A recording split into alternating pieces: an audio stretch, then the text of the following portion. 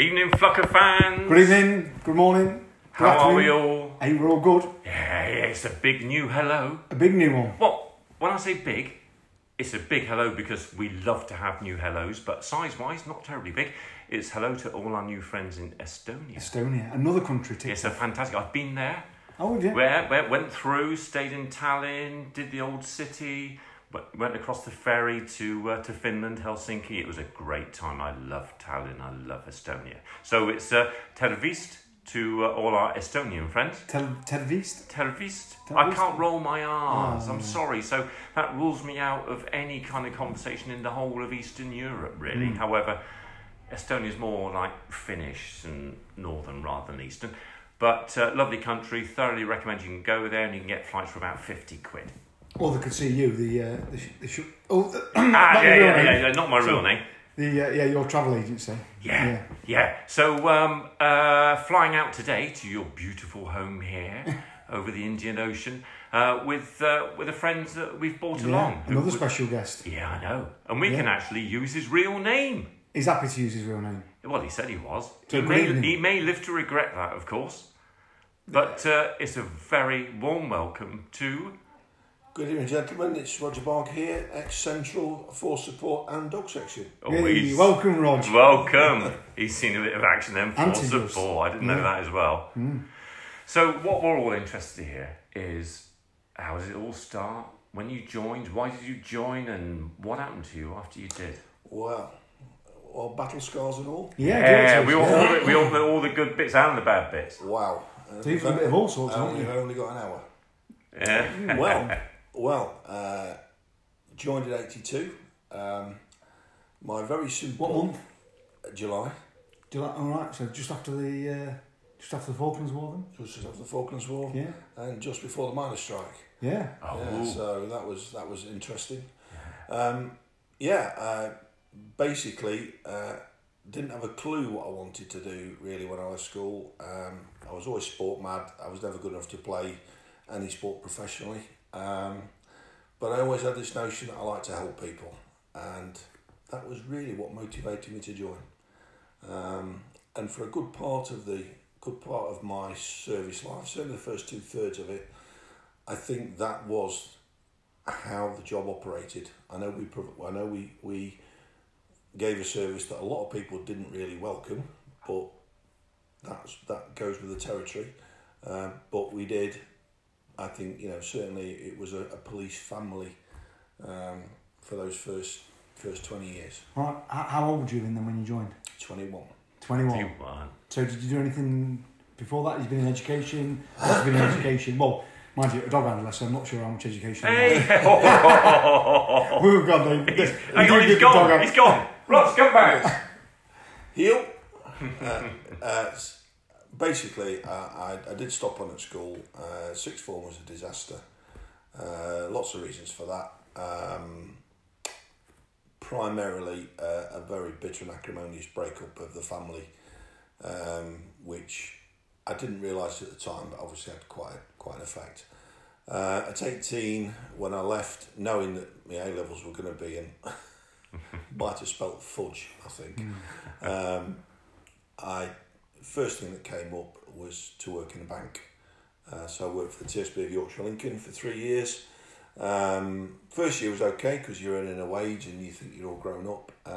But I could never settle to being in an office. I spent all my life out and about, be it cricket, football, playing sport, and being penned in an office just wasn't for me. I stuck it for another year. I knew at sort of 12 months it wasn't right. I actually went back to see my old careers mistress, Mrs. Flinders, as she is now, a remarkable lady. And she said, look, give it another 12 months. If you still feel that way, then make a decision. So I did, and it took me 12 months back in the day to get myself through the application procedure, which was a lot simpler then, I believe, and joined July 82. Went up to Dishworth, had a good time up there. It was really quite military then. Right, yeah. You know, you marched everywhere and, you know, on parade Yeah. and So all that sort like of a thing. Disciplined organisation. You yeah. know, I went up with what I thought was a short back and sides, and day 2 I had a real short back and sides. A bit like yours, Fletcher, actually, but not quite as stylish. Yeah, mine's ready for a chop. Yeah. So, you know, 10 weeks, whatever it was, 12 weeks at Dishforth. After about week 10, I think it was, you found out where you were going, and I went to Nottingham Central. And for a small town lad like me, that really was quite an awakening to go to work in the big city. Yeah, I can imagine. What were the biggest surprises for you when you Arrived landed in the city? Oh, it was the pace of things, really. How many would have been on a shift in them days? Well, in those days. So would it have been? This is still at 82 then, wouldn't it? When you joined 82. Central. Yeah. Was it Central called Central then? Central. Yeah. Shoplifters, drunks, and fights. That's all Central Probationers did. Right. Apparently. A section would have been a section inspector, 2 sergeants, a station sergeant because it was pre-pace, and then there would be 10 on each side of the shift, and then you would have your control room staff. Wow. That's a lot of cops. That's quite a few bodies, that, isn't it? Well, on a Friday, Saturday night when you had what was known as fixed points, because you go in pre-cameras, pre-internet, pre-everything, so probably prehistoric, really. So for the newer listeners then, and maybe the listeners abroad, foreign cops, you want to explain what a fixed point is for us? Absolutely, yeah. A fixed point in the city, in line of sight from the top of the city, which you would say would have been the Victoria Centre or the Intu Centre, as it's known now, across to Theatre Square, all the way down Market Street, Clumber Street, through the Market Square, down Lister Gate, all the way down, right the way down through the Broadmarsh Centre, right down to those who remember it, Barry Noble's Astoria. I think it's now called the Ocean. Right, yeah. So that's a fair spread of the city. It's a fair spread. There were cops in line of sight all the way through there. You couldn't. There were 2 on virtually every street corner. You'd parade on at night on a Friday, Saturday. There would be the 2 hours of your shift, which would be 20 cops. There would be the evening shift, would come back into parade, and again there'd be an equivalent amount. You'd have specials, you would have special ops, as it was then, traffic, mounted, dogs. There were a lot of cops. There were a lot of cops out. That's a lot, isn't it? But it really worked. I bet that was fun. It was fantastic. It was great. fantastic. You know, in those days, you might say, if there was a fight, it was generally drink related. You know, certainly, and if somebody had got a bit of cannabis, that was probably more prevalent than some of the stuff that you get around nowadays. So going back to them days then, I remember cops. So I would have been fairly young in 82. I remember getting cuffed and stuff by the bobbies for riding on the path and stuff like that. But is it true to say that if there was a fight, the cops would fight amongst themselves to get to the front?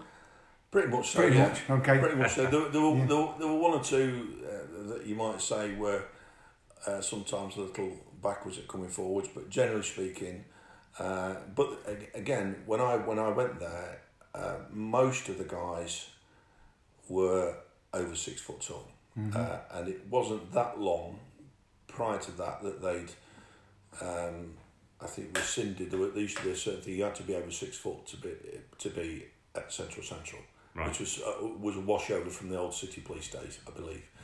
And certainly on my shift, on my half of the shift, I'm 6'4", and I was probably halfway down the pecking order. There were some absolute monsters, and guys who were very, very, took no nonsense. Let's put it that way. The legendary Tug Wilson. Yeah. Well, I was fortunate enough to work some stuff with him, and later in my central service, I did 18 months as a full-time squareman. Right. So I did 9-5 mornings and 2-10 nights, or 2-12 nights if we got overtime, which was just a fantastic experience. And when you say Square Man, you mean the Market Square? Old Market Square. Yeah. That was where I worked. When Tug retired, we laughingly said he went on CID because he went as a runner for Lloyds Bank. Right. So he was still on the square, still using the same tee spots. He just happened to be in a suit, and not in uniform. But a legend, an absolute legend.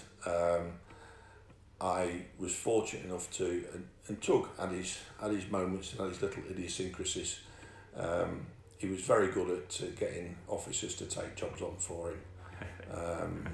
There would be a classic. There used to be the phone box on the Old Market Square outside Yates's. Yeah. And a not untypical thing would be 266 Central, which was yeah, go ahead, Tug. Yeah, could I have a police officer down to the phone box, please, for an inquiry? So nearest probationer would go down. What's up, Tug? There's two in there for larceny. For what? For larceny? What's larceny, Tug? He says it's like theft but older. Okay, Tug, right. Where are they from? And so you would take this. You would take them off him. And being very young in service, you had to, everything was by the book, obviously. So continuity of evidence and all that sort of thing. So in this particular occasion, when it happened to me, obviously you put time, day, date, what you did, what you saw, what you did, and I put in my pocketbook whatever time it was, liaised with PC 266 Wilson, and as a result of what he told me, I saw these two lads, spoke to them, told them they were under arrest for theft from wherever it was, went in, did the business. Now, of course, what I didn't realise that Tug put very little in his pocketbook, of course, but because I'd put it on in my statement, you had to then do it. Yeah. He then got warned for court, and he was not best pleased with me. Oh no. So, because he couldn't remember what it was, but if ever I've seen a man who commanded authority on the day we went to court, it was Tug. We walked in, and he had such a bearing.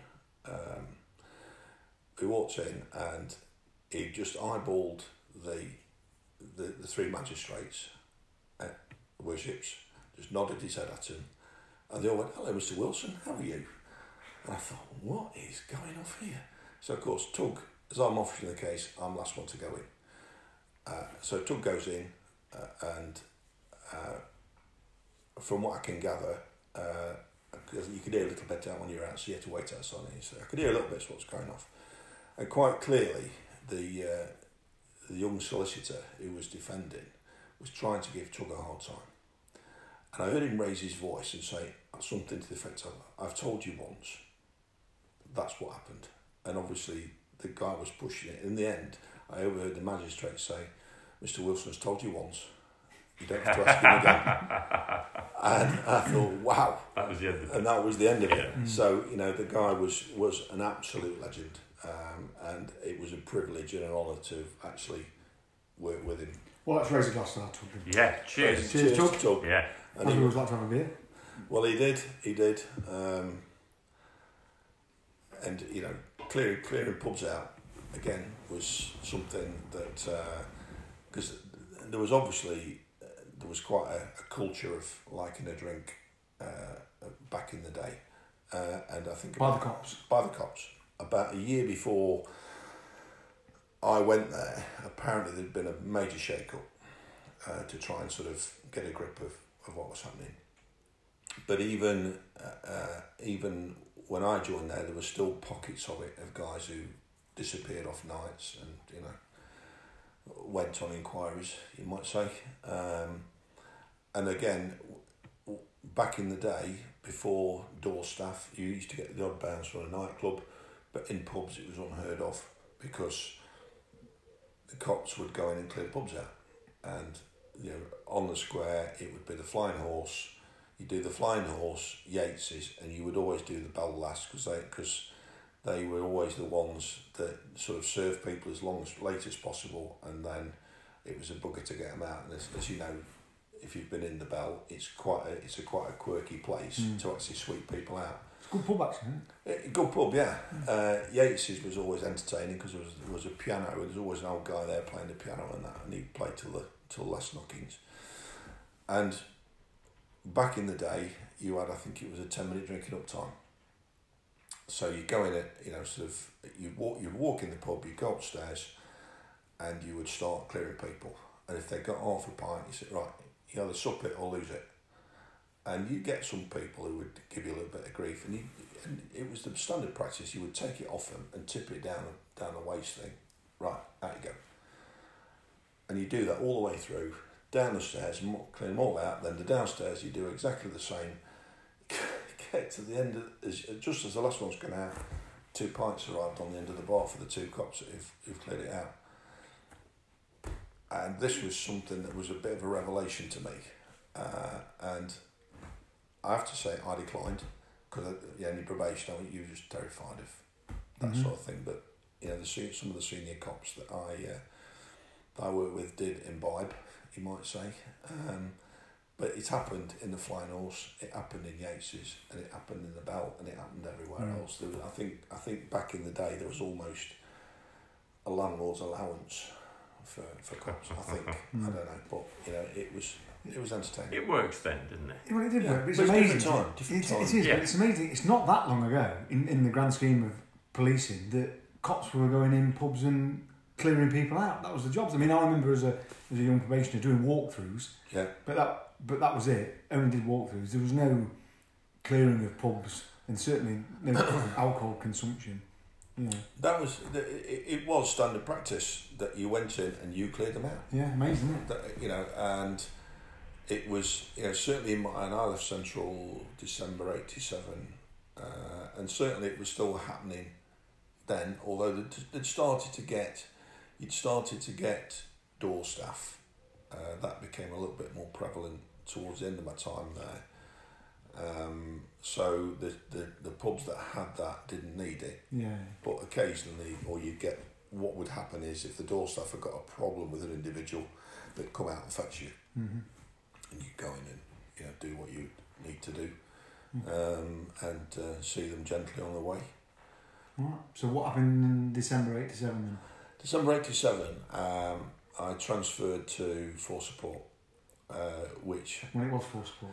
When the unit was a unit, when the soap was on the rope. You can look at me and I say, yeah, I were at unit when it was the unit, not like you. Yeah, okay. I'm all for a bit of humour. But you know what, the Force Support was just one of the funniest times. Great bunch of people. What section was you on? Well, I started on A section. Yeah. And then there was a bit of a reshuffle. And I finished up on B section. Both were, and it was very odd. All 4 sections had very distinct characteristics. Yeah. Oh, yeah. The same when I was on there. Really? Yeah. Whether it was modelled on the sergeants or, I don't know. A section they were quite quirky bunch. Very abstract sense of humour. B section were hugely competitive when it came to in the gym, running, anything. A.D. Braisner, who is a lovely man, Braz, great sergeant on B section, and when I transferred on there, he's a wonderful guy, and everything was mega. He had to have mega calves, mega abs. And he just the lads, I won't say they cloned him, but they were just such a tight ship. They did really. C section were very similar, under a guy called John Trainer. John was a great guy, really good sergeant. A lot of time for him. And the lads that worked on there, they were just top notch lads. Very similar, slightly, you might say slightly smoother, more sort of lounge lizard. You might say some of them. But very similar, and D section were again a quirky bunch, but very competitive against each other. There were allegations that sometimes there was van racing that happened. I can't possibly I'm sure that never went on. Sure. No. You know, Through the centre, allegedly. normally Mansfield Road, allegedly. On the way back to the It's lodge. quite On the way back yeah. to the lodge. You could allegedly get up to quite some speed down there, I'd have thought. Even those diesel transits, fully laden with heavy, sweaty cops, but they were funny times. Were you all armed then? Yeah, all firearms trained. What weapons were you using then? Muskets. Keep your powder dry. Yeah. Keep your powder dry. MP5. It was the Smith & Wesson Model 10, and as I was never a good enough and shotgun, which I think got phased out. I stand to be corrected on that, but It did get phased out, and it was only used then by specialist firearms. Yeah. The shotgun wasn't. Shotgun shoulder was, rifle slug was an entertaining piece of kit to fire. Mm-hmm. I was never the best, far from it. I think in qual shoots, I think I once shot a 48. That was the best, and I had a couple of reclassifications. But a really enjoyable time, and I remember my first firearms job. I'd only been on there a few weeks, and this job came in, and it was basically somebody had been arrested for shot theft. Section had gone and done a search and recovered a handgun, and this guy backside fell out and said, "Look, it's actually my mates. He's gone to London to." Well, the story was he'd gone to London to try and finance some kind of firearms, some kind of armed robbery, and he'd taken with him a shotgun, and he was due to come back to Clifford Court just on Canning.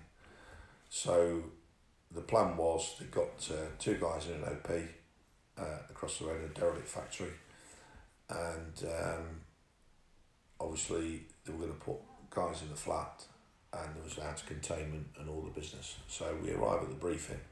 I think the briefing was at Canning, and I'm thinking I'll be making the tea or sharpening the pencils or doing something, as it's my first one. I'll be on out of containment because thinking that they're breaking slowly. Yeah. And I'm looking around the room, and it's so and so in the OP point. I think it's Andy Shardlow and Trev Negus, the wonderful Trev Negus, with the snipers, and would have the eyeball. Yeah. And the rest of the guys were, you're on containment, you're doing this, you're doing that. I'm looking around the room thinking, what the hell am I going to be doing? And then it got to the last four, which was myself, Simon Davis, Chris Reed, and Damon Wilkinson. You four guys are going in the flat. You're the welcoming committee.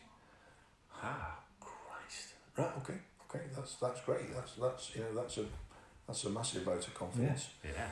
And so we were in the flat. We were in there for 4:00, and they said they were going to review it midnight. And the magic, every 15 minutes, no change. Eyeball to control, no change. We got to about 11:30, and it came from Bronze Commander. I think we're going to run till midnight, and we're going to call it. We're going to pull it. Okay. Literally about 5 minutes later, from the eyeball, stand by. Nissan Bluebird, I think it was. Match of the description, just pulled into the car park. Stand by. That makes you on your next time. It's doing it now. Yeah. And I see one exiting the driver's side, one occupant of the vehicle. They couldn't get the VRM, I don't think. He's gone to the boot of the car. He's opened the boot of the car. He's picked out what looks to be a long-barreled weapon. He's loading the weapon. He's closed the weapon. He's now put the weapon inside his coat. Stand by. Boots down. He's walking towards the target premises. Now we were, I think, second floor, and I think there were 7 flats or 6 flats, so we'd numbered them 6, 5, 4, 3. So eyeball, yes, this is looking good. He's going towards the stairwell. Total loss.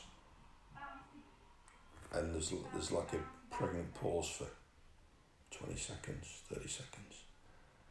From the eyeball, he's out on the landing. Not 6, not 5, not 4. By this time, we can hear footsteps. Now, as I was the biggest, I said, I'll meet him. We'd taken all the light bulbs out, so we couldn't, we didn't know what to expect from him. But bizarrely, there was a toilet right beside the front door, so I'm waiting in there. We've got 2 lads, and we decided we were going to tackle him unarmed because the walls are paper thin. So if we finish up shooting somebody, we could, there could be innocent people get. So what we did was, Chris Reed and Simon Davis were in the front room, and Damon was halfway up the stairs. Basically, we'd created, if you like, an armoury. We'd put all the weapons upstairs. When we got to knock 4, we turned radios off. Footsteps. And it's a half glass window, and he's backlit, so I can see the silhouette of this guy. And I hear him fumbling around his pockets, and the key goes in. Door opens, and his hand comes in, and he's feeling for the light, and he's calling for his mate. Nothing. And he's thinking, lights don't work. And as the door swung open, as he got level with me, I hit him with everything I possibly could, and kept hitting him until he dropped.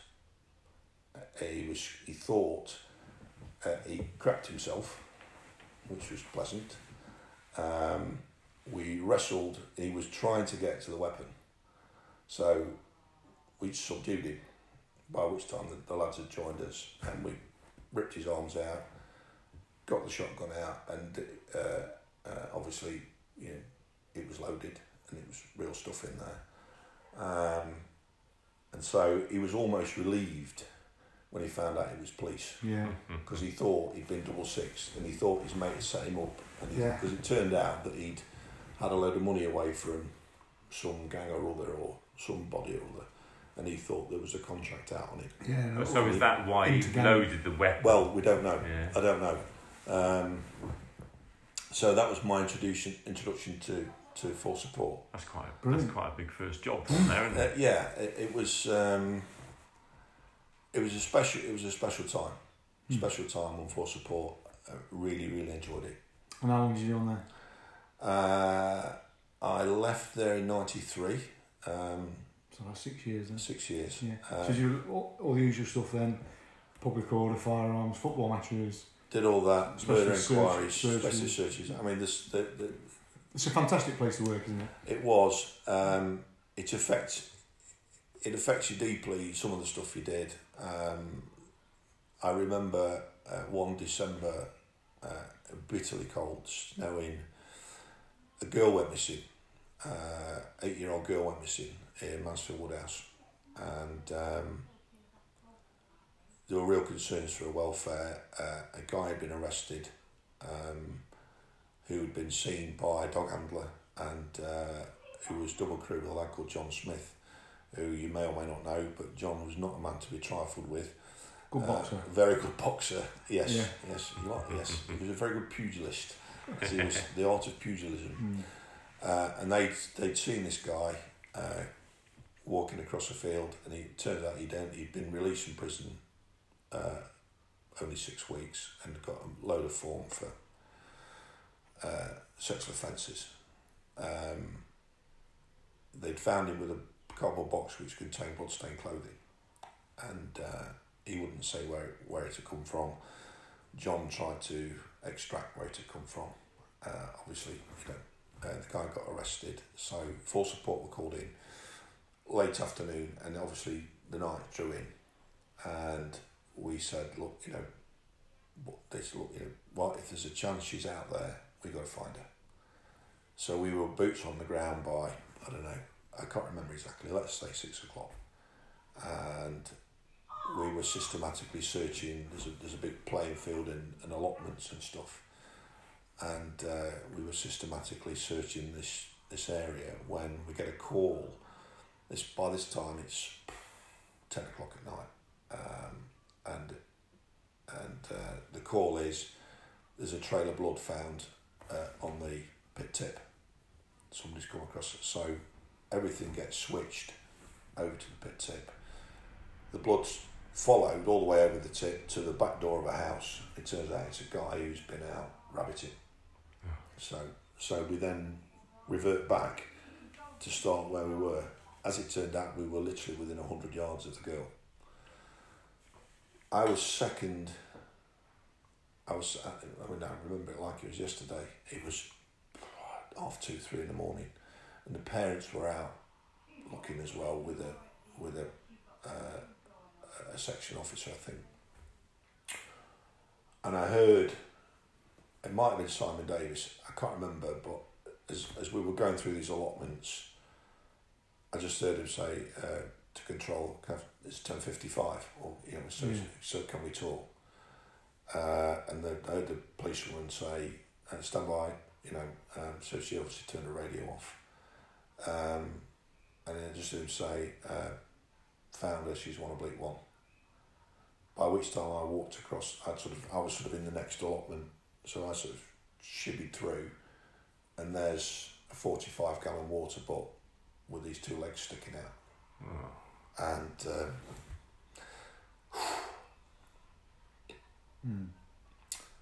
it was something that lives with you. Yeah. But we said, and this was for support, we'd have stayed until we found her. Yeah. But some jobs aren't like that, don't they? Oh yeah, but that's why you do what you do. That's why you wear the badge, or you carry the badge, to do that, and that's the public service thing. That's the part of the job that be it a fatal, be it whatever it is, that you have to go and knock on somebody's door and tell them that the son's not coming home, or and we've all done that. I'm sure all of us have. Yeah. Too many times to mention, really. Because someone has to do it, and someone has to do it well, don't they? Yeah, and that's important. And there's got to be a lot of compassion, and as much as I think in the old days, cops tried to.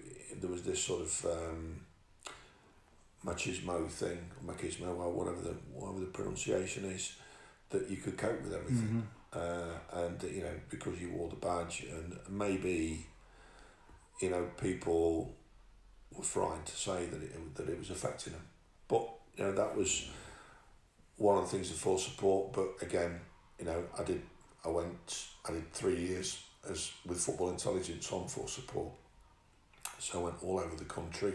It's funny how you put intelligence and force support in the same sentence there. Only on certain sections. Oh, right. Okay. Only the privileged few. Not a natural link. No. That lift heavy weights and hit people, allegedly. But it was a fantastic time, and you could put any combination of section lads together, and you would come up with a very, very efficient bunch of lads. They weren't all. You didn't have to be super bright, you just had to,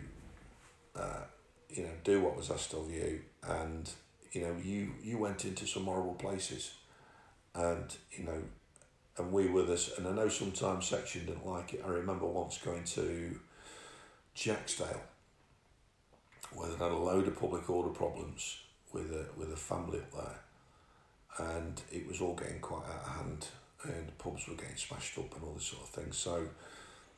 And Division didn't have the manpower to deal with it, so they sent 2 vans of force support up, and it was basically right. If we come across this, and they were going around, there were a gang of youths, just marauding gang of youths going around with bike chains and all sorts of stuff, and they got sorted. They got properly sorted. Several got arrested, and they really didn't like it, And when they went out, we all went back, and there was a second wave. They all got sorted, and amazingly, the area calmed down quite a lot, because in the section lads were grateful that we'd gone. Bit worried about what would happen afterwards. After you went after home, we'd yeah. gone, but it had such a dramatic effect. I think that they realised that that this body of people existed who were prepared to, do what was necessary. Yeah. To. So is it still like that? Well, it With- certainly with was when I was on. Yeah. Yeah, definitely. Yeah. Will it still be now? Would it still be? It doesn't exist as such now, is it? It's now not quite the same. TSG, isn't it? They're unarmed largely. Well, they are unarmed, aren't they? Just armed with taser only, I believe. So would the same sort of no-nonsense tactics be used nowadays, or is that a thing of the past that we might sadly miss? Or is it the future? Or is it the future? Well, this is what this is about, isn't it? Old Bill versus new ways. Yeah. And, I mean, certainly what Roger's saying, there was definitely a propensity for being very hands-on and Physical. shall we say, If physical, the and need arose. pragmatic in their approach to dealing with such incidents and such youths. One of the great skills, and I remember very late in service, I had a probationer come out with me when I was on the dog section, and I think no, he might have had his two because did they taser training in the probation? Don't think so. No. I think he must have been just out of it because he was taser trained. Maybe he'd come on an attachment, I can't remember anyway. And his big thing was he had his what was it PR24? Was it the little the hasp? Oh, the He had his hasp, had his gas, he had his taser, and all these things. And he was mortified because I'd refused to be taser trained. But that was towards the end of my service. I got very disillusioned with a lot of things. I carried my hasp, and in all honesty, 9 times out of 10 didn't take the pepper spray out so we got in the car and the first thing I said to him, I said, if you get that pepper spray out, I said, I'll hit you. He said, what? I said, why do you need all that stuff? Oh, well, I said, look, I know all about conflict resolution models. I said, but do you know the most important thing you've got, the best weapon you've got? He went, what? I said, that. And I pointed to my tongue. He said, what do you mean? I said, do you ever talk to people? What do you mean? I said, well, if somebody's jumping up and down in front of me, threatening to pull your head off or whatever, I said, they're never ever going to do it. I said, if you keep talking to them, eventually the adrenaline drops and they lose it. I said, and it's very hard. Once the adrenaline's gone, it's very difficult to get it back. I said, if you're in a situation where somebody's just looking at you and not saying anything, that might be different. I said, because they are thinking about doing something. I said, those that threaten it very vocally and very loudly, very, very seldom do it. I said, and in my, whatever it was then, 20-odd years, 27 years, I said, it's always the quiet ones you watch. And I said, and if that's the case, you can get hold of them first and make sure you got some backup. I said, but don't start getting that stuff out and tasering people when it's not necessary. And he was quite taken aback by it. I said, what have you been told about talking to people? Mm-hmm. And he was like, well, I said, well, who's tutored you? And again, the guy tutored him, and I'm not knocking the lad, it was just the way, it was an object lesson to me about the ways things seem to have changed. I won't say moved on and I won't say better, but it was just a different way. Yeah, it is different. And, my thing and maybe it was a washover from, being in a small town where everybody spoke to everybody, and that was just my way. I would always go the extra mile to try and talk people around, and because it's trying to talk people down, because you don't know what you're dealing with. You don't know if somebody's mentally unstable. You don't know what's triggering how they are. Yeah, sure. So the more you can talk to people. I mean, I remember on dog section, it was a very quiet Sunday night, and I'd come down Muscombe Road, just drove over Trent Bridge.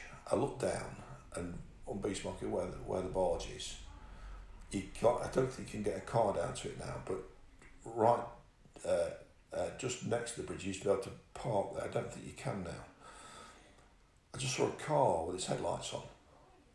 And this was 2 a.m. Odd. So drove round, parked up. And there's a lady sat in the car, engine running, lights on the window. She's not speaking. Engine's running. I'm thinking, this isn't good. So I went round and stood in front of the car and spoke to her through the windscreen for an hour and a half until eventually she turned the key off and got out of the car. And she said, why did you stand in front of the car? I said, because if you're going to go, take me with you. I said, because that was your choice. Because I wasn't moving until you got out of the car. Or you took me with you. Turns out she'd got issues. She'd had sounded like a very nasty breakup of a relationship, and she'd driven somewhere she didn't know, and she wanted to end it all, and she was contemplating that. Now, I could have handled that differently. I could try to smash the window in and grab it, but that would have given her a chance to accelerate and go in the river. What happened to her after that, I don't know. But we got somebody to come over. I think she was from Leicester way. We got somebody to come over and take her back. What happened to her, I don't know. I can't say. But what I can say is I gave her a chance. Yeah. Gave her an hour of time. Yeah. And gave her a chance. And that to me, but that doesn't go on a job sheet or a work log. No, but it goes up here though, doesn't it? It goes does. in that memory of. It goes. But that to me was what proper policing was about. It's not about. And one of the big things that I'd started to really rail against later in my service when my idea of it being a family started to get really eroded in the sort of the later 90s into the thousands, was this mentality of this target-driven mentality that came in, that, you've got to make your targets, you've got to do this many people, or you've got to arrest that many people. Yeah, give out this many tickets. And to that give much out process. tickets. Yeah. And I was, if somebody wanted locking up, I'd lock them up. If somebody wanted reporting, I'd report them. But if you stop somebody, because they've got a stoplight out or headlights out or whatever, and it's the last day of the month and you're short on offences, and you're giving somebody a ticket when there's no need to do it. Yeah. Because what you don't know is the following day, you might be in a very nasty fight or something down the road, and that guy's the one that drives past. Yeah. And he remembers. And he'll have the blinkers on.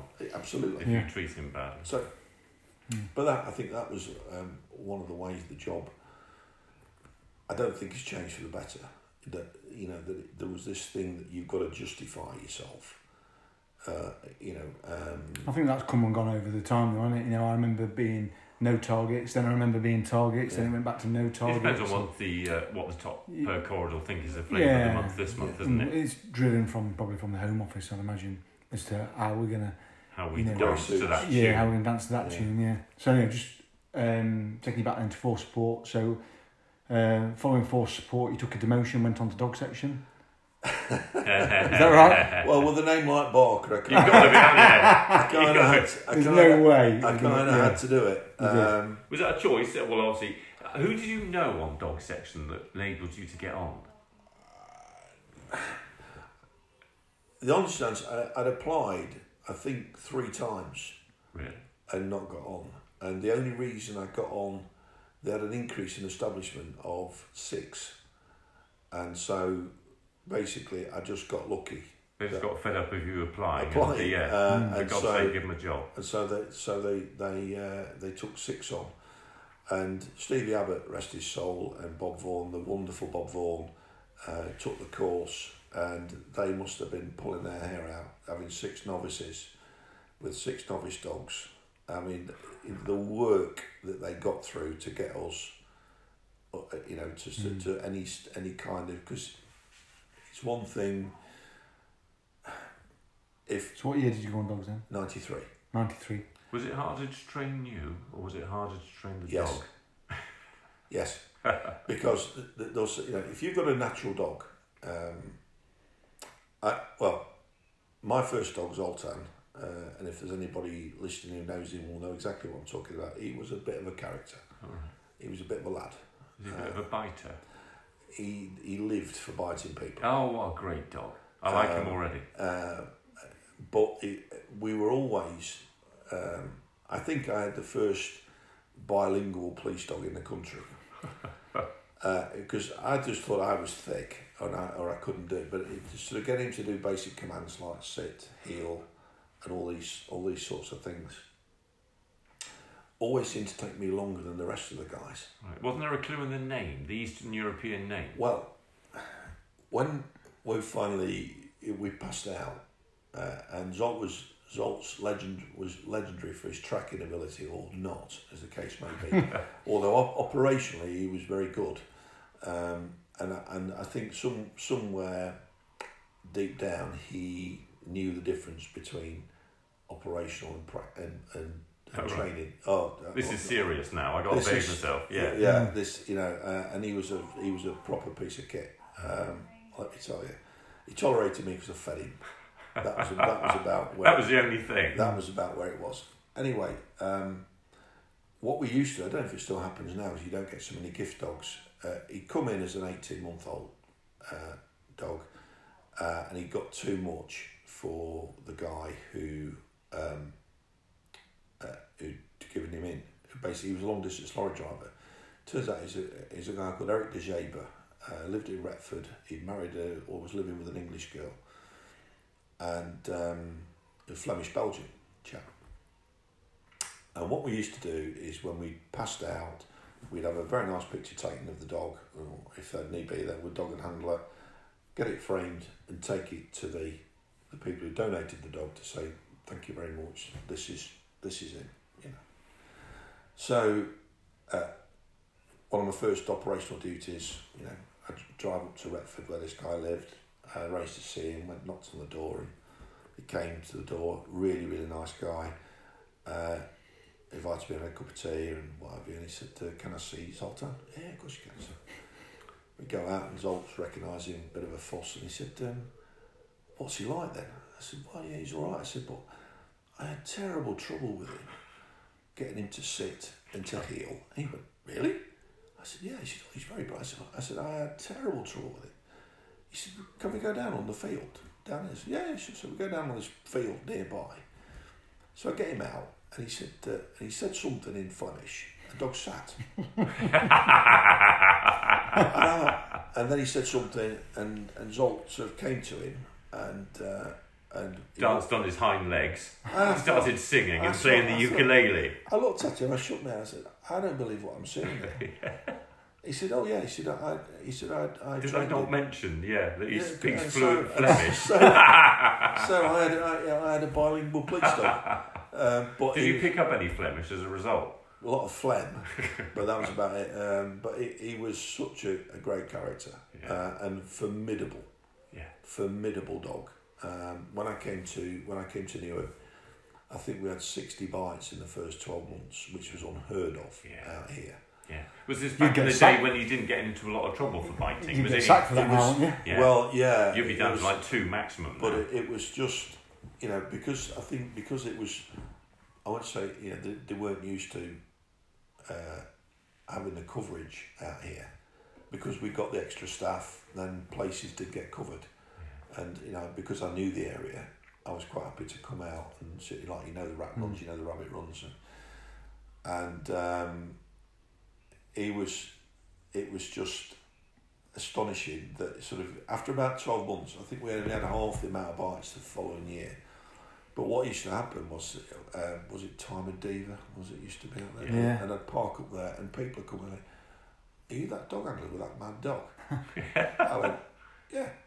And they go, where is he? I went, and he'd just come to the door, and it always used to have the window sort of half down, and this huge head would appear.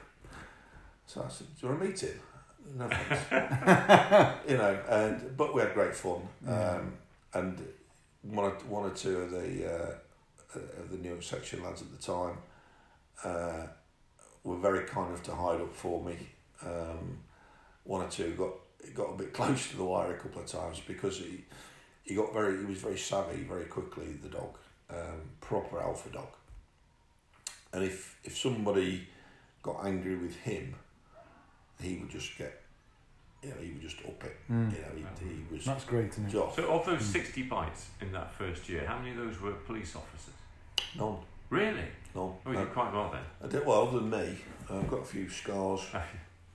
So if you look there, there's Oh yeah. Was that Zoltan? Was that it? was Zoltan, yeah. And is that because he was just excited, or because you couldn't get Did it? he we think fell you were out. pack leader? Oh, you fell out. We fell out, yeah, and he won. Right. It was At that point you started doing as you told, Roger? Yeah, you had to sit, he started driving and you had to Sit. sit in the back. Sit, Roger. I mean, my abiding memory of him was the day that I had to have him put to sleep. The last thing he tried to do was nail the vet. Good boy. And it was like, old habits really do die hard. And, I miss the lad every day. Miss him every day. So, how many dogs did you have Well, in total then?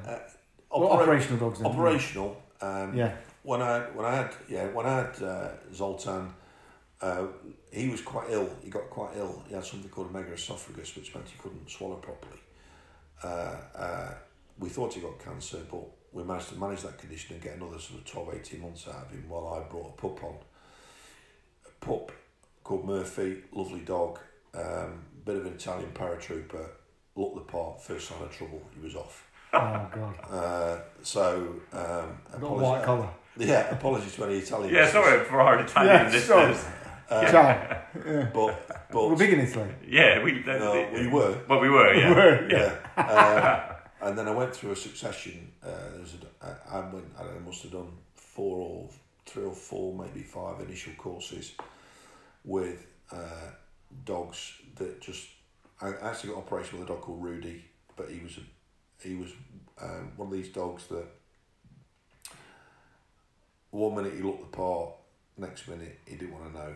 He was just, and I had a couple of occasions where he just ran alongside people and wouldn't do it, and so decision was made that he was rehomed. Dog called King, dog called Chief, who didn't get off the end of courses, and I must have gone, I don't know, maybe 2 years without being fully operational. And then Bob Vaughan came in one day. He said, "I think I've got a dog for you." I said, "Right, okay." He said, "But don't be fooled by first impressions." Right, okay. Now Zoltan was 42 kilos, a big strapping dog. Yeah. Bob takes me down to the kennels and introduces me to Nimbus, who became my next dog. And Nimbus, down there with the back one, was 32 kilos. All his service, he looked like a 10-month-old pup. And I looked at Bob and went, "Really?" He said, "Just give him a chance. Give him a chance." Yeah. Right, okay. Was it a shepherd? Shepherd, yeah. So we went up Topfield, Peggy's, and Pete Baxter, I think it was. Pete put a sleeve on. And normally what you do is what we call a bit of baiting and teach them to bite the sleeve. This Nimbus had obviously done a little bit because Bob went for a full 100-yard straight chase right off the bat. So Pete's got him. Pete's a very, very good criminal. Big, takes some knocking over Pete Baxter. Released Nimbus, and it was like the electric hair. He flew down the field, airborne, took Pete clean off his feet. And by the time we got back, he was my dog. Yeah, you fell in love with him whilst he was airborne. But he was very different, very different character. Zoltan was bulletproof. This lad, if you couldn't raise your voice at him, you had to be very, very gently with him. But it was, whereas Zoltan was more like you might say, a classic Division 3 English centre half, not very stylish, but he could stop people. Nimbus was your number 10, tricky inside forward, very bright, very intelligent dog, and would work out how to get into people. Whereas Zolt would go straight through, he ripped bits of wood off things and whatever. Nimbus would work out a way round.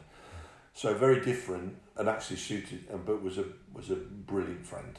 And I also had a Springer called Cymru, who was just one of the best things, a brilliant drug dog. And also,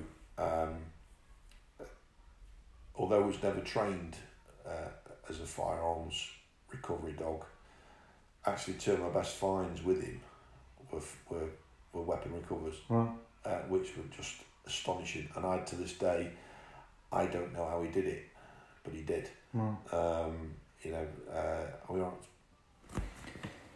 Yeah, got a couple of minutes. Basically, there'd been a fracas in Sneinton.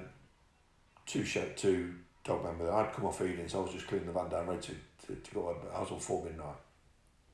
So I'd rolled back into the lodge at 12:30, cleaned the van down. Controller shouted up, "Is your dog, is your Springer weapon recovery dog?" I said, "No, he's done one search, and that's it. Any chance you'd go and try and recover a weapon for us?" Well, it's down to the duty inspector, but I'll go. So if you don't mind, it's public order, we can't use the Shepherds. Right, okay. So back down to just off Sneinton Dale, just past the Nick. I can't remember the name of the street, but it runs at the top. 30 garden search, and 20 odd gardens in. I'm thinking this is a complete waste of time. And you always try and work the dogs into the wind and everything like that. Drop him into this next garden, and he goes to the bottom of the house, in the front garden, so his head comes up, a bit like the Bisto kid, trots all the way up the garden, and there's this huge rhododendron bush in the front garden. He disappears underneath, and all I can see is his tail wagging, so I know he's got something. I go in, look underneath, and backlit is the handgun that this guy's discharged in this house, and it's some sort of house party and whatever. So he'd recover the weapon. 2 weeks later, recovered 2 stolen shotguns on a drug search for Tom Morgan. Tom at Worksop. Super. I've no idea how he knew how to do it, but he did. Great. So happy times on the dog section. So did you see out the rest of your career on dogs then? I did. Yeah. Okay, cool. So just to sum it up then, Rog, can you sum up your career in a sentence? In a sentence. First 2/3 of it, I loved it. The change came at a difficult time for me in my life. The last 5 years were a nightmare. Overall, good. Overall, yeah. If you intersperse, the way I try and deal with it is I intersperse the bad times with the good, and was I proud of what I did? Yes, I am. Good. And it was a privilege to work with a lot of very, very great people, and so never had any desire to go up the ladder. Didn't think I was good enough to go up the ladder, but was very privileged to work central, to work on full support, which was just a wonderful, funny time with some great people, and dog section very rewarding, but in a very different way, and made some real good friends, and people, as you would say, would you go in the trenches with them? Absolutely, I would. I think we'd love to have you back to talk some more about all of those things you did in your career. Absolutely, yeah. So we'll wrap this one up here then. I think for the moment, we'd better... Foxtrot Oscar. Foxtrot Oscar, thank you very much for coming in, Roger. Thank sharing you. all that with us. Brilliant. Spot on.